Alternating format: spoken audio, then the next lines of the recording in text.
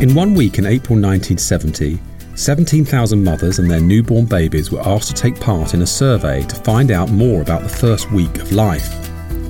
This became known as the 1970 British Cohort Study, BCS 70. The study followed these babies as they grew and continues to do so today. This year the study turns 50, and so welcome to 50 Years of Life in Britain, a podcast celebrating half a century of the 1970 British Cohort Study. I'm Lee Elliott Major, Professor of Social Mobility at the University of Exeter, and I'll be your host over the next 6 episodes as we trace the story of BCS 70 across 5 decades and consider the future of this amazing study. We started with the 1970s, and in the last episode, Professor Jean Golding told us about the challenges of working on a birth cohort study before computers. All the information of the birth surveys were on punch cards, 17,000 cards. The team involved would be doing the sort of things that we would do in terms of creating tables. And Professor Leon Feinstein explained how his BCS 70 research helped to improve preschool education for future generations. When you look at how the graph was used often, it was to emphasise the importance of the early years. And so, on to the 1980s. Brits might reminisce about the era of curly perms, big shoulder pads, J.R. Ewing and synth pop, but the British cohort studies found it tough going during this decade. The 1980s in Britain was a turbulent time to be growing up. Britain had been at war with Argentina. Unemployment was rising. There were race riots on the streets of major cities, and the miners' strike devastated communities across large parts of the UK. Taping the charts on a Sunday night, Spandau Ballet and Madness and so on, all those kind of era songs. I remember very clearly when Frankie Goes to Hollywood Relax reached number 1, but was banned by the BBC. Prince Charles and Lady Diana getting married. I was waiting for her to rock up in her big dress. I think I watched that part where she stepped out in that endless train, and then I just got bored and went out on my skateboard. We're still in Thatcher's Britain. Employment was a challenge at that time, that things perhaps looked pretty bleak. E.T., still one of my favourite films. I remember crying for about an hour afterwards. Band Aid and Live Aid. I remember watching Live Aid with all my friends from school, and it was such an exciting moment. Grange Hill and Hammer House of Horror. Then there was a documentary called Threads about nuclear war, which had a great effect on me. It was incredibly depressing, and one of the ever-present things to be worried about at that time was the Russians were going to bomb us and we could all die from fallout any minute. The media furore about who shot J.R. Ewing. I think I might even have had a t-shirt that said "Who shot J.R." I was living in Liverpool, and one of my most vivid memories were the Toxteth riots. And that was a very profound event that had quite a big impact. Knowing that these riots were taking place, a few miles from where I lived. Also later on that decade, the fall of the Berlin Wall. I remember watching that on the television news at university, and one of the students jumped up and said, I have to go there. So he started planning straight away, and we heard from him then 3 days later, and he was out there in Berlin taking part. We'll find out how study director Neville Butler managed to pull together enough funds to meet with the study's participants on 2 occasions in the 1980s. We'll also learn more about the special birthday party he threw for 4,000 study participants. In this episode, I'll be talking to current director of BCS 70, Professor Alice Sullivan, about her research looking at the benefits of reading for pleasure for children's progress in English and maths. We'll hear the memories of study participants, of taking part during their teenage years, and we'll find out more about that 19th birthday party. We'll also chat to Professor Scott Montgomery about those early years when the study was still based in Bristol. But first I'm going to talk to John Bunner, who shares some memories of Neville Butler, the mercurial founder both of the 1970 and 1958 birth cohort studies. John is a former director of BCS 70, so I began by asking him how he became involved in the study. Well, I was working at the Open University at the time, and I was asked to find out why it was that people weren't using the 58 cohort. Government had got pretty fed up with it and decided that they wanted to move the thing over to the Economic and Social Research Council, or it became a research resource for people rather than something that was of direct government interest. So anyway, I did this study and came up with the fact that people couldn't use the study because it was simply too complicated. And it had been designed and used always in the past by the people who actually had created it. And they hadn't seen the need for documentation and all these things which become crucial for users. And that's what I came up with, a sort of program that would enable much better interest and use to be generated about the study and also improve the documentation. How important was this for enabling the BCS 70 cohort to also be accessible for researchers? Well, it was very important because it laid the ground really for a whole sort of ESRC interest, which didn't really exist in these studies at all.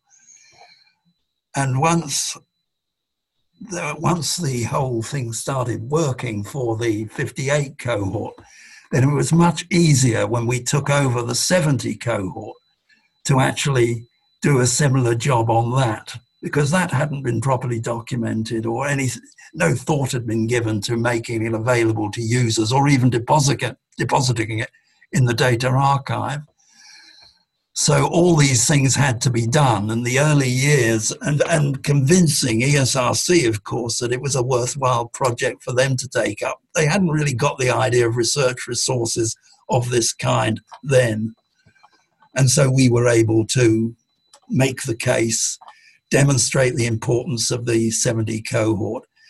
And I was very keen to bring it in alongside the 58 because it hugely strengthened both of them, I felt. And that's why I managed to pull it off. And in those days, was this very much, was the whole social science community behind this, or was it just a few of you who were sort of championing this survey? Most people who tried to use these surveys hadn't got anywhere. I met people who had them on available, for years, and they couldn't do it. They didn't know how to deal with this data. The use of data on this scale was very, very rare at that time. The whole world was entirely different. Nobody had laptops or desktops or anything of this sort. Everything was done by large mainframe computers. So getting all this sort of thing done was part of a whole movement, technological change, a transformation, the digital society. It all worked in with that, as well as actually making the case for using these studies. And increasingly interest grew in them because once people realized you could use them, you could have them on your desktop, and you could then start raising questions. And initially, economists got very interested in them for the first time, and that was one of the lift-offs, and there were many others of that kind. Can you give us a sense of what then it was like to analyse data for research in the 1980s and early 90s compared to what it's like now? Managing and trying to digest this data, analyse it. It was very different, I assume, in the 1980s as compared to now, where you literally just, well, it's not trivial, but you literally can do it on your laptop. They were just BBC computers, things that just couldn't do anything. And there was a one giant sort of 1 gigabyte holding platform and which all research had to be done. There was absolutely utter dependence on other machinery. And of course, when the 58 cohort was originally located in the National Bureau of Child Studies, it used to take its data to London University to actually get the analysis done. So you'd have to wait 24 hours or something, before you got any results. And if you made mistakes in entering the data, then you would get nowhere, so the whole thing was infuriating. But people struggled on with it because they recognized the value of the data. I mean, when the early days, when I was talking to Neville Butler about this kind of work, he didn't believe you could do anything like linking data or, even joining up these birth cohort studies. You analysed them entirely separately. Analysis at that time was done with things like cards and whatnot. It wasn't even computerised. People struggled with doing all this, doing a lot of it by hand, but they couldn't really access things by computers, and they couldn't deal with large-scale data.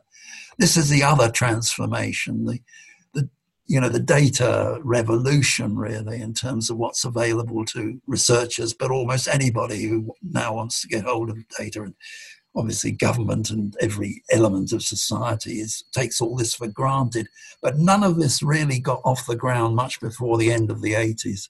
I want you to talk a little bit about how you became then director of I think it's both the 58 and 70 cohort studies, and also how you worked with Neville Butler. That's become an almost iconic name now. Well, Neville asked me to join his committee or board of directors of his company it was that he'd set up to run this project. And he got very bogged down in the work involved in the age 16 study. That was the whole problem. So increasingly, I moved from being a director. And anyway, the long and short of it was it finally moved to a situation, but only in really the last year before moving to City, when it was agreed that I would become the director of it and he would retire, and funding had completely run out and all the rest of it. But he had a few, 2 or 3 grants that were passed to me as part of the job of actually taking over the project. And then we moved it to City University. They're amazing studies. I think most people would say that now. But you'd think that the government would support it and it'd all be quite strategic. But actually, what you realise, it's all down to a few individuals who doggedly sort of champion these studies. Is that true for you and Neville? Was it like that? Yes, it was. I mean, very much so. It's hard to believe that ESRC had no interest in these projects whatsoever. I mean, they didn't see any need to fund them, support them, until they were actually being asked, or pretty well forced to, by government, who said, you've got to take over these projects. But Neville, I mean, the thing about Neville, was an interesting character. He was an absolute charmer, as you know, but also, in many respects, I think one of the most attractive things about Neville was he had a real vision about this kind of work, but he absolutely believed that ultimately they would realise their value, and then people would benefit hugely, and understanding the problems that beset children or whatever would be solved through these both cohort studies. And that's where his importance, I think, is underlooked, in the sense that he kept on plugging away at this, but didn't have the resources, personal resources, or monetary, financial, to actually deal with it. It had to move into a national direction. John Bunner, with a real insight into how he helped make the study data more accessible for the research community. The name Neville Butler keeps coming up, but who was he? Professor Butler was the founder of both the 1958 and the 1970 birth cohort studies. He's been described as possessing infectious enthusiasm for the cohorts. And as a paediatrician, he cared deeply about children's welfare. He was an irresistible charmer and worked tirelessly to network with important politicians and celebrities in order to keep the study funded. Professor Scott Montgomery, a clinical epidemiologist at Örebro University, Sweden, recalls his experiences working with Neville Butler after he moved the 1970 study from the University of Bristol and set up his own charity to run the Age 16 survey. So there I was in Bristol at the end of the 1980s, and I joined the International Centre for Child Studies at ICCS. And most of the people actually who were working on the study were physically based there. Of course, there was a small number of external collaborators, but all of us really were the small team based in Ashley Down House in Cotton Park. which sounds rather grand. It was a large family house with a big garden, in fact. But, really quite a large house because it housed all of us. And it was a pleasant working environment, although perhaps you might describe it as as shabby chic might be the way to describe how it was furnished. The thing about Ashley Down House was it wasn't only the International Centre for Child Studies and home to Youth Scan, it was Neville's home. That's where he lived, so he would be there, and it felt like a home in that sense. So he was always there, of course, sometimes with guests. And, working with him, like anyone, it's some people, there are ups and downs in any working relationship, but working with him, it was, one remembered that he was one of the pioneers of longitudinal research, starting with his interest in early life because he was a paediatrician, but then thinking about what happens later, even across generations. I remember him telling me about one of his early memories of childhood. So he comes from a medical family, and I think it was his grandfather, he was describing, how he did his rounds with a top hat and drove, a horse and trap to make his house calls. And so Neville had that long view from, over the whole 20th century, seeing how things have changed, going from, the GP behind his horse in a top hat to what was relatively modern then, and embracing the computer technology that we had to. So on the ground floor, there were people concerned with raising funds. There was somebody who was actually a dedicated research grant writer, whatever the subject. And then there were people who would raise funds charitably there as well. The next floor, the first floor, was where I was, and that housed the epidemiologists, the people who worked with the data as well. And then upstairs again, you had a mixture of people ranging from psychologists, sociologists, and others. It was a family house, as I said, a large one, but still we knew each other very well. We saw all of each other every day. And the house was conveniently placed for the Cotton Porter stores, a rather attractive little pub at the end of the street, and so at the end of the week we'd often go there and enjoy some rough cider, because we're in Bristol after all. Back in the 1980s, what else did the study tell us about the cohort at age 10? At age 10, 1 in 3 study participants went to the library often. 2 in 5 said they were good at maths. Half had caught the measles. 1 in 7 had said they'd tried a cigarette. 1 in 10 lived in lone parent families. 2 in 5 ate chocolate every single day. 4 in 10 helped their parents with the washing up. Each episode we hear from BCS 70 members sharing their memories of participating in the study. Here they reflect on what it was like taking part during the 1980s. I remember the age 10 survey. It was quite a big deal really for me. I was the only one at my school. It was quite a small primary school, and I was the only one who was taking part. And there was quite a lot of interest. All my friends were asking me what it was about and all that sort of thing. And I remember having to go into the head teacher's office to do a whole load of tests and things, spelling tests. I remember her reading out a whole load of spellings and things like that. And I had a morning off school as well, I think, where my mum took me to a health centre where they weighed me and measured me, and I had to walk along a line painted on the floor in a straight line and things like that. And I remember having to throw a ball in the air and see how many times I could clap before catching it.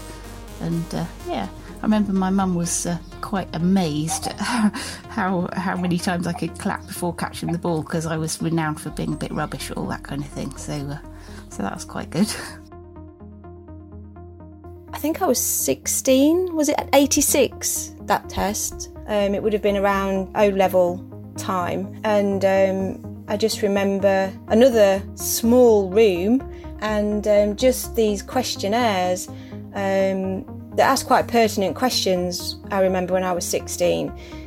Kind of questions that adults generally didn't ask teenagers. And they're quite refreshing to answer, because you always felt like, oh, okay, so my opinion matters. and someone sort of listening to how I feel about things. They asked us about smoking, sex, drinking, all sorts of things that you just wouldn't dream of talking about probably to anybody over the age of 16. So yeah, they were always quite stimulating to take part in, and they made you think about yourself. Professor Alice Sullivan has been director of the 1970 study since 2010. Alice was behind the surprising research findings that revealed how reading for pleasure during childhood helps children's progress not only in English, but also in maths. I started by asking her about the 50th anniversary of the BCS 70 study. I'd really like to wish the cohort members a very happy 50th birthday year. We're so sorry that we can't go out to see you all and interview you this year, and also we're really sorry that all the events that we were planning for your birthdays have had to be postponed. We're so grateful for everything that you've done since you were born for science and to shape our understanding of the society that we live in. So I hope that you'll continue to be part of the study for many, many more happy years to come. The COVID-19 situation has obviously affected everything that we do. We were hoping to go to the cohort members' homes and do face-to-face interviews this year, but obviously we can't do that. So we're piloting doing interviews over video conferencing, which will be really interesting. And obviously if that does work, it could be quite useful for the future.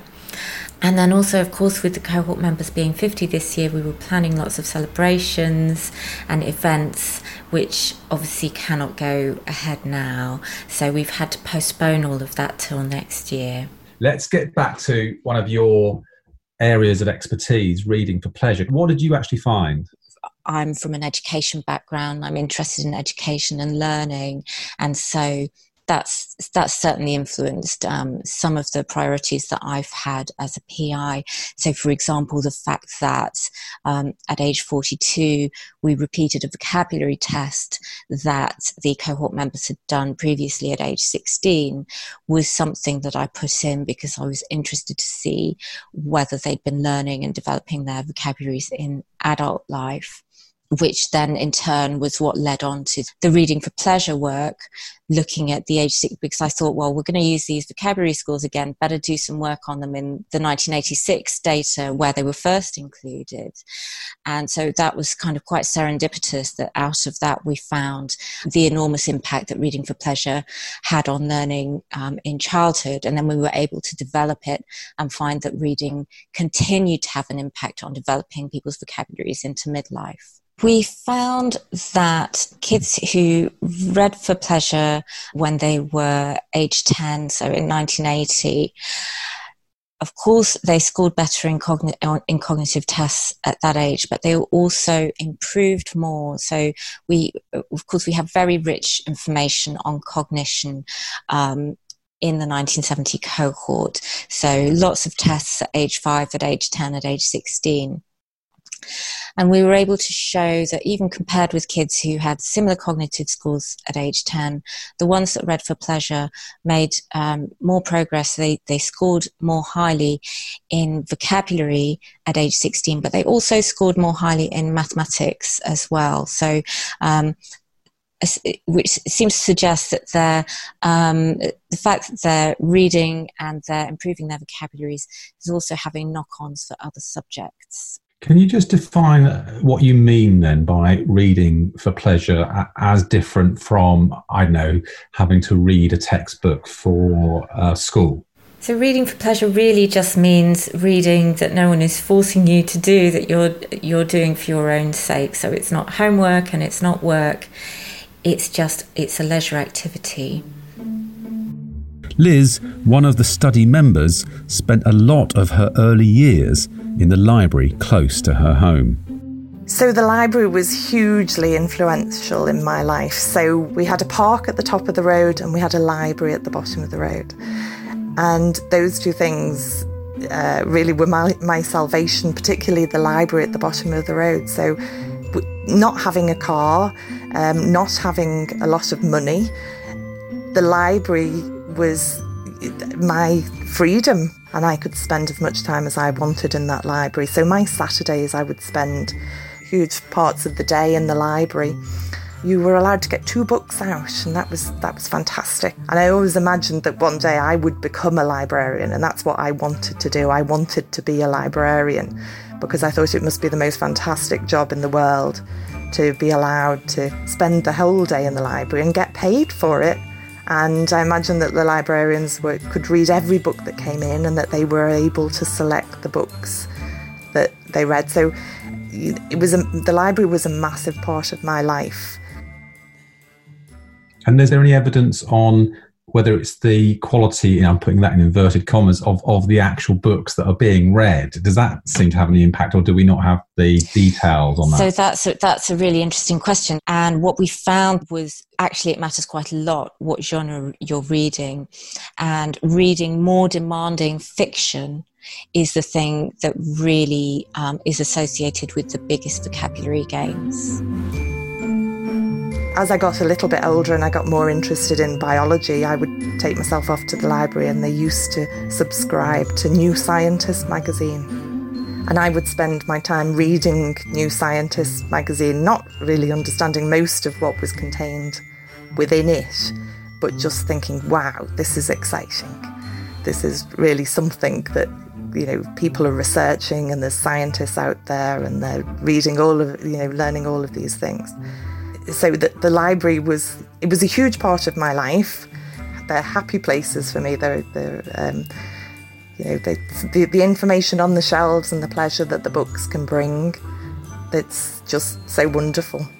And I think the sort of love of learning came from, a combination of factors and the opportunities that I was given. So I had, great encouragement from my parents. I had great encouragement from teachers. And also I had the resources at my fingertips as well. So the opportunity to access the books, and I think that combination of factors sort of led me to continue in education. How much of this is causal, do you think? You can never really prove it beyond reasonable doubt. And reading for pleasure, of course, is something that you can't force people to do. So even if you could, in theory, do an experiment and allocate randomly to a reading for pleasure group and not, you could never do that because you can't force someone to do something for pleasure. It would be a different thing if they were doing it because they've been told to do it. So in some sense, that makes the kind of causal element to it even more difficult, even in theory. If we take reading for pleasure, for example, obviously, bright kids are more likely to read for pleasure. So they're more likely to read for pleasure because they're bright. So then how can you argue that the reading for pleasure has actually made them brighter?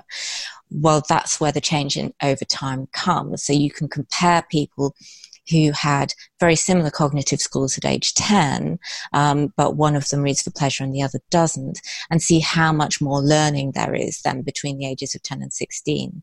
It doesn't prove causality, but combining that with controlling for some of the other things that might be linked both to reading for pleasure and to the outcome of learning, such as the obvious things like parents' education and social class and so on. Once you have enough of those kinds of things in the model, you feel a bit more confident that at least your causal interpretation is, a plausible interpretation, and you've ruled out some of the other plausible interpretations that are non-causal. But I think what happens when you read is that you are exposed to so many more words than you would be just through conversation. And so people have done studies where they look at the number of different words, even in children's books, compared to an adult conversation. And there's far more diversity of language in a storybook, even a kid's book. So the causal story is simply that, you're exposing yourself to a lot more words, and as such, you learn those words. What we were able to do that previous studies hadn't done, because there were lots of cross-sectional studies saying, look, bright kids read more, so probably reading's really good. And it's just a bit unconvincing, because of course we all know that bright kids read more. So it's being able to show that they actually pull away from their peers who were equally bright at age 10 by the time they're 16. So how did your research impact on policy or practice? So the findings have been taken up by every major literacy organisation, and they've been taken up by politicians across the political spectrum. So they've been cited by David Blunkett in a Labour policy review. They've been cited by Nick Gibb for the Conservatives as school minister. So I think that's one of the nice things about these findings. They're not kind of controversial or party political in a way. They seem to appeal to everybody, from parents to teachers to librarians to policymakers. Because I think people do understand that learning is more than just being sort of crammed for a test. The power of reading is a deeper kind of learning, and I think that being able to show that based on a really solid scientific base as well, with a very large nationally representative longitudinal data set, I think has given a lot of confidence for people like literacy organisations who want to make that argument anyway, to be on very solid ground and saying, you know what, reading is very important. Back in the 1980s, here's what the BCS 70 study can tell us about life at that time. At age 16, 2/3 of study participants drank alcohol the week before their interview. They received an average £4 pocket money a week. 1 in 5 bleached their hair. 2 in 5 had a job during term time. 1 in 5 listened to heavy rock music. 20% had takeaways twice a week or more. 3 in 5 had friends around every week. But what about that famous 19th birthday surprise? Emma and Sam reflect on the amazing invitation they received to go to Alton Towers and have the theme park all to themselves, only with 4,000 other members of the cohort.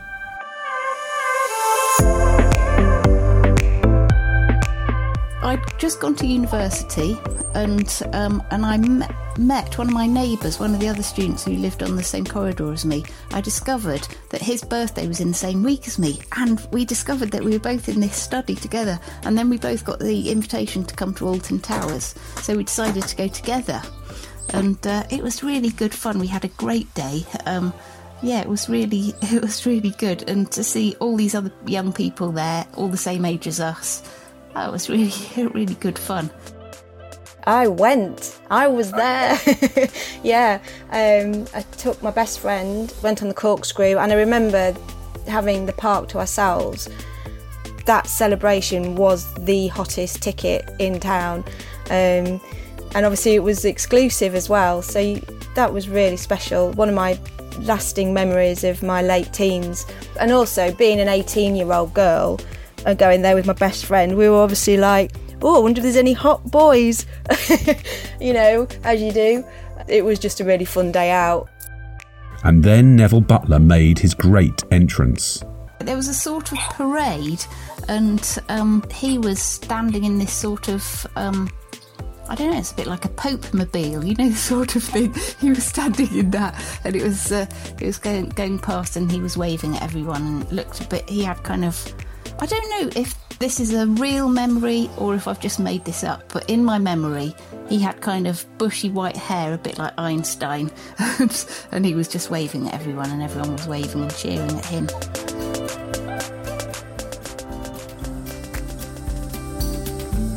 In the next episode, we'll move into the 1990s to find out how the study and its staff survived the lean years, the 1980s and the 1990s, and managed to get back into contact with study participants after a 10-year gap.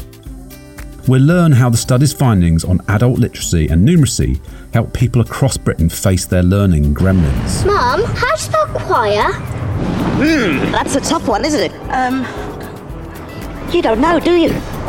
Mummy can't spell. Oh, this is so embarrassing. We'll also ask study participants what it was like to join the study again as adults and find out how they were getting on in the big wide world after the boom and bust years. See you next week. 50 years of life in Britain, powered by UCL Minds. I hope you subscribe to join the celebration.